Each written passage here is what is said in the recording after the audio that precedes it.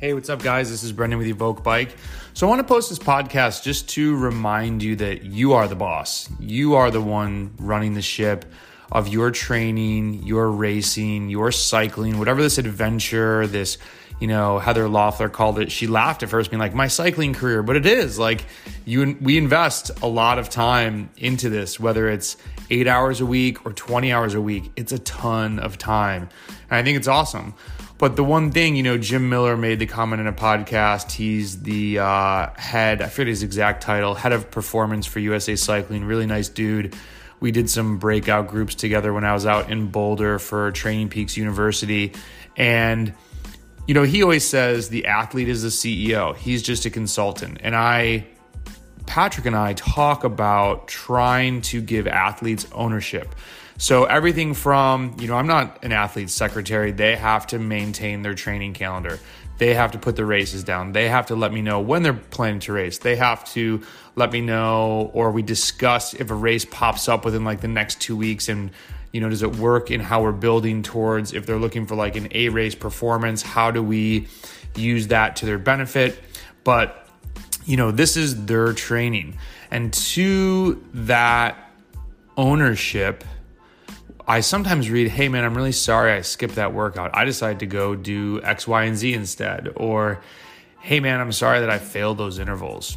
You don't ever have to apologize to your coach for skipping a workout or not completing a workout. The second one, there are going to be workouts that you fail, whether it's we threw it in there as like a reach workout and might have even said like, hey, this is going to be really hard, and you try it. Every workout is not accomplishable or completable the first time.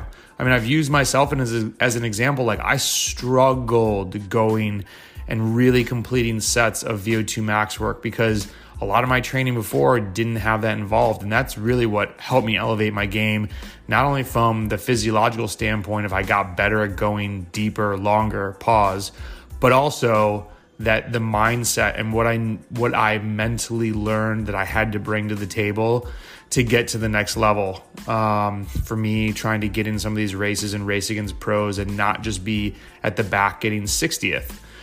So, the first part then, if you decide to skip a workout because you want to do something else in your life, I preface this with, I want nothing more than for my athletes to succeed and be happy, but I want them to be happy. I mean, it's corny as hell. I've said it before. I try to coach people to happiness. An athlete just the other day said, dude, I need to stop calling you my coach and call you my shrink, because I'm like, we're discussing family time and he's trying to do this huge gravel race, and there's just different dynamics at play for every single athlete. But at the end of the day, if an athlete decides to go do something else besides biking, great, that's your choice. It's not going to help you be a better cyclist, but maybe you being a better cyclist this month, next year, whatever the time frame is, isn't what's making you happy, isn't what's driving you.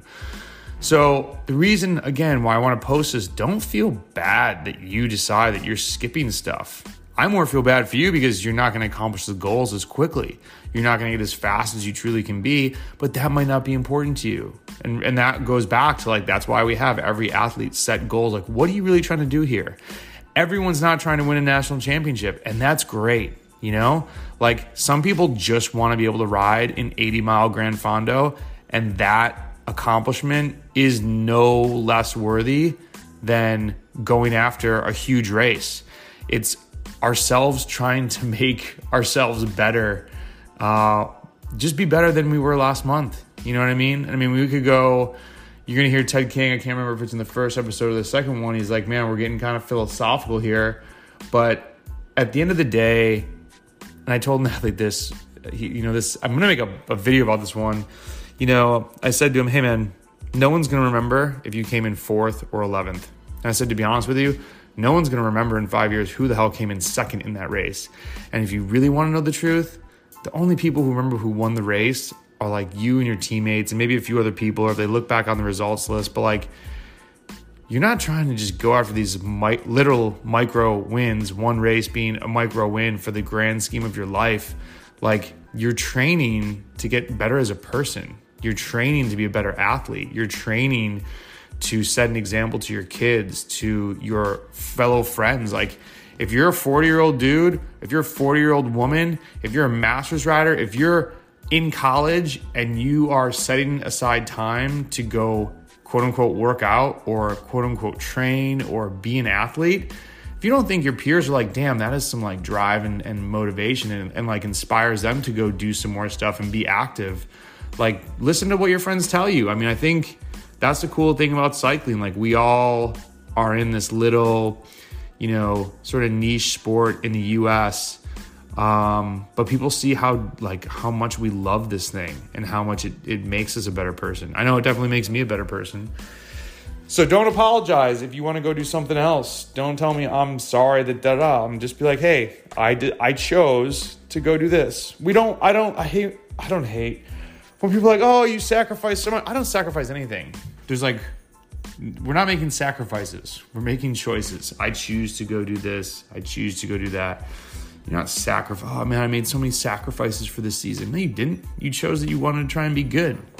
So be the boss of your training. Take some ownership over this. Don't just look to your coach to try and drive the ship, because we're not driving it. You're driving it. We're helping you navigate it. Hey, there's a storm over that way. Hey, I've had these past 40 athletes that when we go around this way, it works. It might work for you. It might not. Let's test it out a few months before the big day, right? We're navigating. We're consulting. We are helping you herd the sheep. But you are the boss dog, the boss chick, the boss of this ship. Own it. Let's get it.